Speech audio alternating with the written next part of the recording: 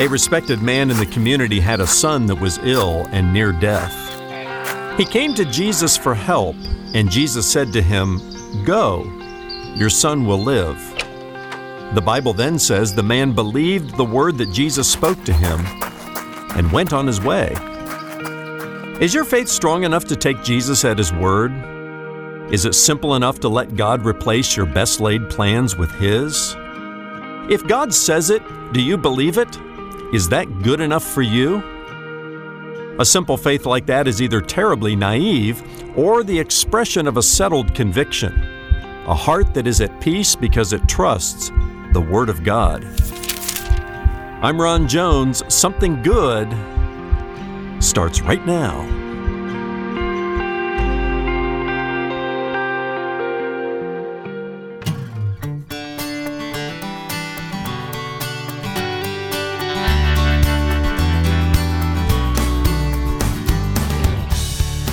When the going got tough, this man got going, and he didn't stop until he was face to face with Jesus.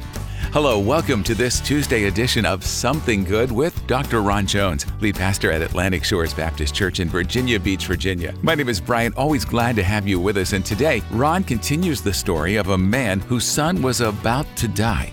He needed a miracle, and he knew just who to see to get it. Stay right here as Ron continues his teaching series, Believe, the Miracles of Jesus. Or visit somethinggoodradio.org to listen to Something Good Radio on your schedule. That's somethinggoodradio.org. From John chapter 4, here's Ron with part 2 of his Something Good Radio message, The Long Distance Miracle. Biblical faith is, I believe it, and then I see it. Then God opens up my blind eyes to see things I've never seen before. But I love the way the man responds here. He goes on to say in verse 49, the official said to him, "Sir, come down before my child dies." And Jesus said to him, "Go, your son will live." In the original language, it's in the present tense. Your son lives, okay? This nobleman is undeterred by the challenge. He just sort of skates right by it, and there's such a desperation in his heart. He says, "No, you don't understand. My son is about to die, and I need your help." He's not here to have a theological conversation. And based on Jesus' response here, the nobleman passed the test. He wasn't just looking at Jesus as a religious racketeer who's do many signs and wonders. No, this guy's need was genuine. And he had made the long journey from Capernaum to Canaan to see if Jesus would help him. So the first thing you do when your faith is in crisis, you humbly go to Jesus. Every sinner who comes to the cross of Christ comes as a humble sinner. Jesus said, "Blessed are the poor in spirit, for they shall see the kingdom of God." You come to the cross of Christ recognizing your spiritual bankruptcy, your poverty, that you've come to the end of your resources, and you come humbly. Whether you're a poor garbage man or you're an important government official, the ground is level at the foot of the cross, and everybody comes the same way. Second thing you do is you take Jesus at His sovereign word. When you're facing a crisis, when your faith is in crisis, it's time to trust His word, to take Him at His sovereign word. Because we go on in verse 50, and it says, the man believed the word that Jesus spoke to him and went on his way. Let me ask you a question. Is your faith strong enough to take Jesus at His sovereign word? That you believe what He says? That it's not dependent upon some spectacular sign, some miracle, some wonder, but it's simple enough and it's strong enough to take Him at His word. I remember growing up in the church, I used to hear people say from time to time, "Yeah, if God said it, I believe it, and that's good enough for me." You ever heard that before? And it comes across to some people as naive. You know, those uneducated Bible thumpers, they just, if God said it, I believe it, and that's good enough for me. I don't need to think. That's the way some people interpret that. or it's the expression of a settled conviction of the heart. Remember, faith is the assurance of things not seen, the conviction of things you know to be true about God. And that expression can mean an expression of the settled conviction of a heart that is at peace with God and trusts His word. And this is where that nobleman is. He has a choice to make here. Jesus said to him, your son lives. But see, that wasn't the plan. That wasn't what the nobleman had in mind. He traveled from Capernaum all the way to Cana of Galilee with the idea that he was going to persuade Jesus to make the long journey back to Capernaum and be there in the physical presence of his son and touch his son and heal him. You know, when you're facing a crisis in life and your faith is in crisis, you know, we all kind of work out in our minds how God is supposed to work out the situation, don't we? God, if you just do this, or if you just do this, or if you just do this. This man wanted Jesus to come back to Capernaum, to sit by his son's bedside, to touch him and to heal him. And Jesus said, no, your son lives. All he had was a word from Jesus. And the Bible says, at that moment, he believed and he made his way back. That's a powerful faith. That's a faith that goes deeper than just the signs and the wonders and the miracles and the spectacular. I got to see it to believe it. No, Jesus said it. There's a settled conviction in my heart. Now I choose to walk by faith. I take the long 20-mile journey home. Now, when I read the Bible, a lot of times I want to get into the white spaces of the Bible. I want a little bit more commentary. And when I read between verse 50 and 51, that's where I wedge in some questions. Because it says at the end of verse 50, the man believed the word that Jesus spoke to him and went on his way. And as he was going down, his servants met him and told him that his son was recovering. Now, wait a minute, not so fast here, John. Give me a little bit more here, because this father's heart was in anguish.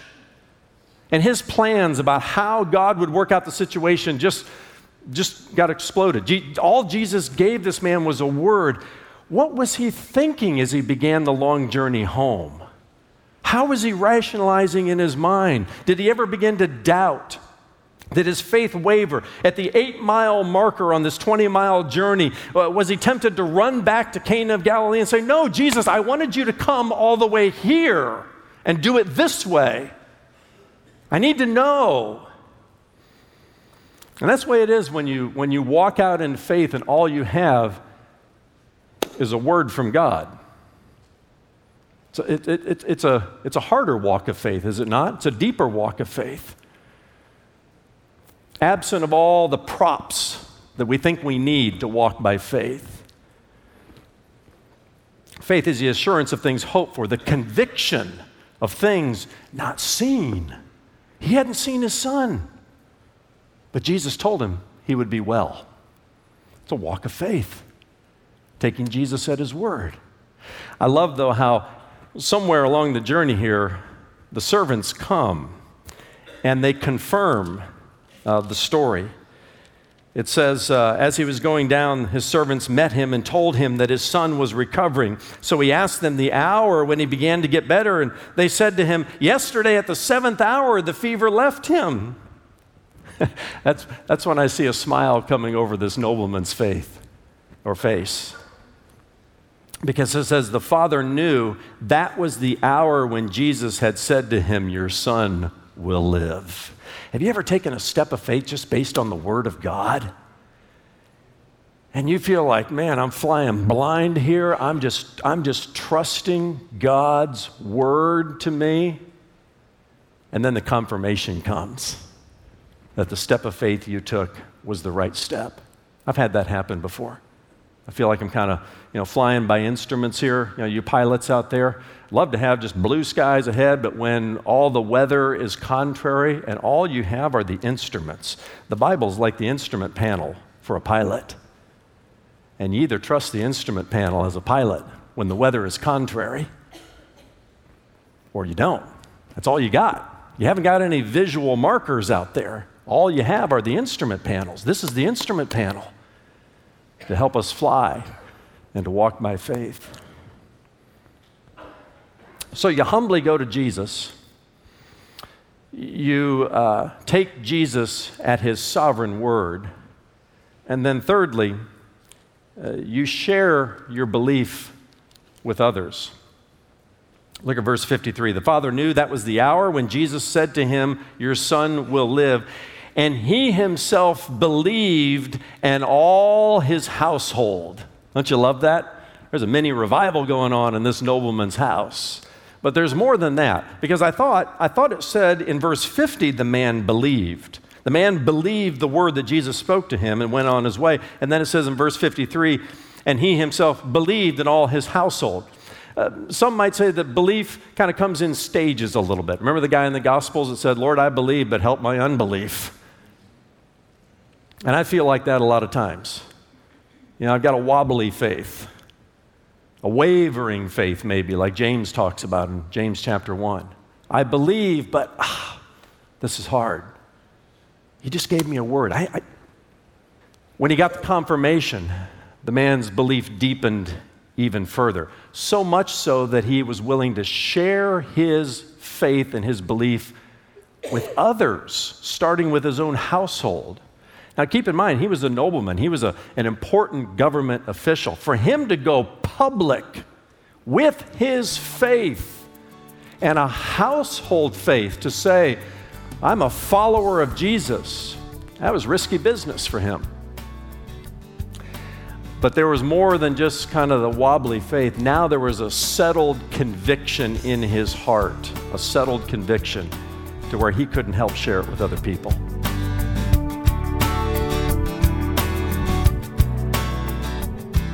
We'll return to Something Good with Dr. Ron Jones in just a moment. To listen to any of Ron's messages on demand, please visit somethinggoodradio.org. And while you're there, be sure to check out our online store where you'll find resources that will help you grow in your faith. That's somethinggoodradio.org. For your gift to Something Good Radio today, we'll give you the complete audio download to the series you're hearing now, Believe, the Miracles of Jesus. That's all 9 messages in Ron's teaching series, Believe, the Miracles of Jesus. We'll be sharing this content with our monthly partners, but today, it's our thank you gift to you as well when you give your gift to Something Good Radio. Donate online at somethinggoodradio.org, that's somethinggoodradio.org, or mail your gift to P.O. Box 6245, Virginia Beach, Virginia 23456. You can also call our offices at 757-276-1099. And now here's Ron with the rest of today's Something Good radio message, The Long Distance Miracle. Faith is the assurance of things hoped for. It's the conviction of things not seen. God said it. I believe it. That's good enough for me. I don't need a sign. I don't need a miracle. I don't need a wonder to make me believe. And that's the kind of faith where the Bible says without faith, without that kind of biblical faith, it's impossible to please God. Oh, it might get you started, but Jesus isn't going to leave you there. He's going to challenge. He's going to, put a little resistance in you a little bit. You're just one of those signs and wonders kind of people, huh? Well, no, I'm not. I'm not. I've really come to get your help, Jesus. Simple things, right? Your faith is in crisis. You're facing a crisis today. Humbly go to Jesus. Sometimes it takes a crisis to humble us enough to go to Jesus, doesn't it? Are you at the end of your resources today? Fact of the matter is, you've had faith in faith. You've had faith in human nature. You've had faith in all yourself, all of your degrees, all of your experiences, maybe faith in medical science, maybe faith in government, maybe faith in everything but faith in Jesus. And sometimes it's the crisis that God allows into our life that helps aim our faith in the right person, the person of Jesus. But to as many as received him, to those he gave the right to become children of God, even to those who believe. It doesn't stop there. Believe in his name. Biblical faith has a direction. Biblical faith has motion. It's not enough, Faith is not what you see, it's not what you feel, it's what you do, it's what you act upon given what you know to be true about God. That's why James says faith without works is dead. We're not saved by good works, we're saved for good works. But faith always has motion to it. It's moving towards something. We're acting on the knowledge that we have about God that He has revealed to us in His Word. That's a biblical faith. And the kind that can say, yeah, I believe. I believe. Now, before we finish up, let me just share one more thing with you. And this may seem like kind of a hard shift in gears, but it's really not. I want to talk a little bit, just briefly, about science, miracles, and the Bible. Because last time when we were in Cana of Galilee and we talked about the water turning into wine, that miracle that Jesus performed, the first one, I talked a little bit about a creation connection. I said this was a miracle where Jesus demonstrated His sovereignty over time because He created the best wine. And we all know that the best wine must go through a long fermenting process. The best of wines, the most expensive one, are in the barrel for years and years. But Jesus, in a matter of seconds, turned the water into wine, and it was the best wine. A demonstration of His sovereignty over time. I call this the long distance miracle because this is a demonstration of His sovereignty over space. Now, I want to take you back to your fifth grade science class. Are you smarter than a fifth grader this morning? I hope you are. Back in 1882, there was a biologist, a sociologist, a philosopher, and a Darwinian evolutionist named Herbert Spencer who came up with the 5 manifestations of natural phenomenon. And they were time, force, energy, space, and matter. You learn about this in your fifth grade science class and the importance of it. And, when people say that the Bible and science don't harmonize, before I get to the miracles of Jesus, I always like to go back to Genesis chapter 1 and the first 10 words of the Bible. In the beginning, God created the heavens and the earth. Well, let's put this alongside the 5 manifestations of natural phenomenon. In the beginning, that's time. God, what a force, created, there's energy. The heavens, that's space. And the earth, there's matter. Next time you think that the Bible and science don't harmonize, just read the first 10 words of the Bible. And just remember, sometimes it just takes science a little bit of time to catch up to what God already knows, okay? I love science. I love scientists. I have great respect for them. But science has its limitations as well. There was a time in history where the greatest scientific minds on this earth thought the earth was flat. They were wrong. What are they wrong about today? I don't know. But sometimes science takes a little bit of time to catch up to what God already knows. What does this have to do with the miracles of Jesus? Well, it's interesting. As you study the miracles of Jesus in the Gospel of John, Jesus demonstrates His sovereignty over the 5 manifestations of natural phenomenon. I already mentioned the water to wine in Cana of Galilee. He demonstrates His sovereignty over time. The healing of the nobleman's son, a long-distance miracle. He demonstrates His sovereignty over space. When He walked on the water and calmed the raging sea of Galilee, we'll talk about that in a few weeks, He demonstrates His sovereignty over the forces of nature. And when He healed a blind man by taking some dirt of the earth and spitting into it and packing the blind man's eyes, He demonstrated His sovereignty over matter. And we could argue that all of the miracles of Jesus, not just the 8 in John's gospel, but all 37 of them in Matthew, Mark, Luke, and John, demonstrate His sovereignty over power and energy. You see, there's more than meets the eye in these simple stories. They challenge our faith. Hopefully they inspire us to believe. But even when it comes to science, miracles, in the Bible, it's maybe given us another thing to say, I believe, another reason to believe. And I just want to leave you with this question today. What's keeping you from believing in Jesus today? I'm not asking you whether you have faith, because you know the next question I'll ask.